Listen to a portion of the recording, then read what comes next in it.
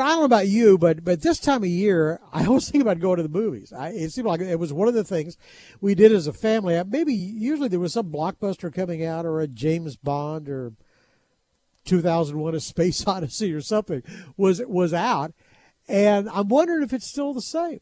I know who knows, and the man who keeps up with this as well as anybody else is the man who pioneered the concept of the dine-in movie theater, is the founder and longtime CEO of Studio Movie Grill. And, of course, now Brian Schultz is growing Look Dine-In Cinemas, and he joins us right now. It's good to have you with us.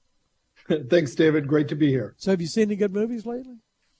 I actually have seen some great ones. I can't talk about all of them, but I'm really excited about the new Avatar movie, excited about Babylon, and really fun family film, Puss in Boots.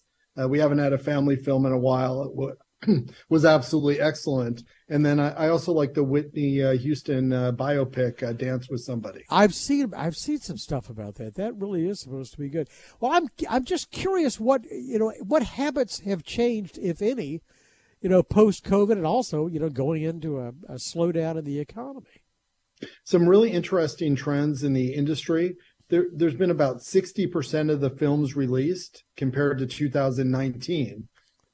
And we're doing 65% of the business. So when there are good films in theaters and available, the customers are coming out in droves. And it's great. 2019 was a great year pre-COVID.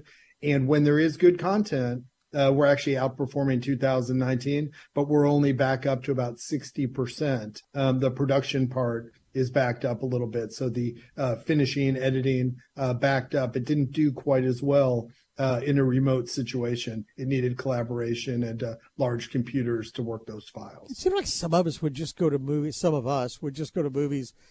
I'd almost see anything just because I like the experience and being away, and it was quiet, and it was kind of fun to watch with something with other people. But now it seemed like they were getting more discriminating. I noticed, I guess it was Thanksgiving weekend, there were a couple of Disney movies out, and this Wakanda Forever, it just keeps going and building. And then they brought out this animated movie, Strange World, and it bombed. Are people more discriminating now, or what is it? I don't think it's more discriminating. I think we need to get back to going to the movies for entertainment. I think that there's a lot of messaging that's been injected into film. And, we're all about being a great host at Look Cinemas, and we want to host entertaining films that people enjoy.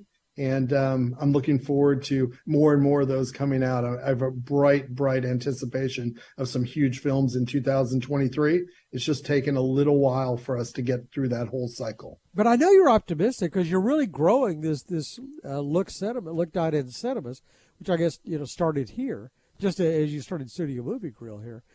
But it seems like you have a lot on the West Coast right now. And are you moving into the East Coast now too? A lot on the West Coast, a lot coming on the East Coast as well. Entertainment is really important in California, maybe more in some other areas. So the return of moviegoing has outpaced in the very far coasts.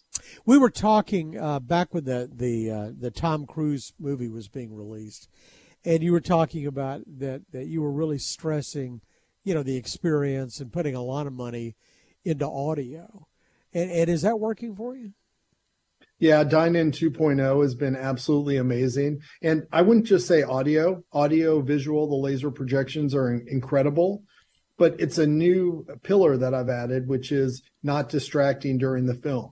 How can you get great hospitality, food service, get it all done before the movie starts, and then give the control of the experience to the guest afterwards? So we've spent a lot on enabling technology, making it easy, and getting rid of the distractions that the competitors haven't done yet, like collecting a bill and whatnot during the movie. That's all gone away. So you can just enjoy the film, just embrace yourself, and kind of, get away into the movie-going, stratosphere. Well, everybody seems to be having labor problems, and I would guess you're no exception, but this ought to help you with the labor problems. It ought to cut down on the amount of labor that you have. I don't think about it that way, but that's definitely been the case. So it allows us to have a smaller labor force, but they make a lot more. So we're able to retain and attract the very best and the brightest. And, just some of the examples of using the technology as a way to improve the experience versus take away. I'm curious to see if there's some business going to come back your way. There was an interview earlier this week with Reed Hastings, who's been on the show a few times. He was the founder of Netflix. And one of the things he's really embracing are advertisements. And that was one of the things that, streaming allowed you to escape. He said, no, it's stupid. I should have done this a long time ago. All the advertisers are trying to get in front of 18 to 49-year-olds, and they're streaming. But I would think that would push people back to you where you don't have commercials. Yeah, I never think about things in a binary way like that as one thing. It's a holistic ecosystem. And if I was talking to Reed, as I have, I would encourage him that this is a ecosystem, entertainment's an ecosystem, and we all help each other, and it all is a step. So there's a great time to stream a movie at the house. There's a great time to watch content on your TV or phone, and there's a great time to go to the movies. And it's a different event, but I find the theatrical experience to be the top of that stream. And that's the funnel that actually makes the content interesting and exciting, and it extends the life throughout. So I'm trying to, in the world, get this message out that this is a synergistic ecosystem versus one versus the other. Kill or be killed, yeah. And the thing is, I know what you mean. I can't conceive of watching that Top Gun movie, at least for the first time anyway, anywhere but a theater where I have a big screen and a great sound system. It's not the same. We just launched this great website, and it has a feedback feature from our guest. And Top Gun's been going since summer, but our guests are like, they really want it back because they want to bring their family for the holidays. So believe it or not, Top Gun is back in theaters on the biggest screen with the most massive sound. So it's having a life that you have to really get back to really the 90s to have a run of this length, like Titanic or something. But also technology has helped you do that, hasn't it? Because it used to be you would have had to, get cans of film shipped in, and, it'd be tough. How many theaters could you put it in? And now digitally, you can just sort of flip a switch and do it. You can absolutely flip a switch.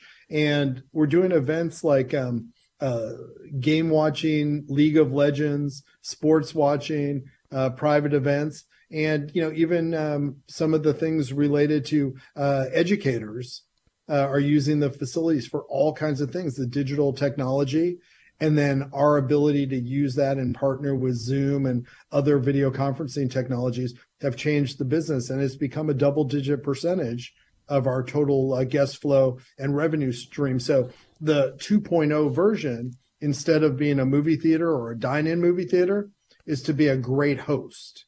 And that's how we're thinking about it. How can we be a great community host and be that central gathering place, which is kind of missing and there's a real yearning for after COVID. This also kind of takes us back to someplace I wanted to end, because I always enjoy talking to you about conscious capitalism, because you're one of the leading proponents of that. And I just can't imagine a concept like conscious capitalism taking a harder hit than a pandemic followed by an economic downturn. It's really been hard on you, somebody like you as an employer, to, do the necessary thing and lay off people. Tell me about conscious capitalism and the health of it. Yeah, conscious capitalism is actually thriving because during COVID, everyone had a chance to reflect and really sort out their priorities. And it's amazing the membership growth of so many people out there that are in, important positions and employers really deciding what really matters. This is not a zero-sum game. Actually, we can create this ecosystem where everybody, including the employees, the guests, the communities, the vendor partners, and the investors, they all win more if we work synergistically together versus take. And I'm hoping that's something that really stays in play and one of the takeaways from COVID. That's interesting, because I would have thought just the opposite. All right. So I looked on the website. Are you at 13 individual cinemas right now? 12 locations, but we'll be at 14 by this summer. So from coast to coast, California, Dallas, Florida, Arizona, and New York. So well, it's been a lot of travel, but it's been a lot of fun building these communities and seating people coming back to the movies and serving them great food without distracting them. So it's been a great time. And build your air miles account, I would think. Brian Schultz is the founder, the CEO of Look, Dine, and Cinemas. We wish you the best. Have a good holiday season. Thanks, David. You too. Thanks a lot. For more of our conversation, go to krld.com/CEO. I'm David Johnson. News Radio 1080 KRLD.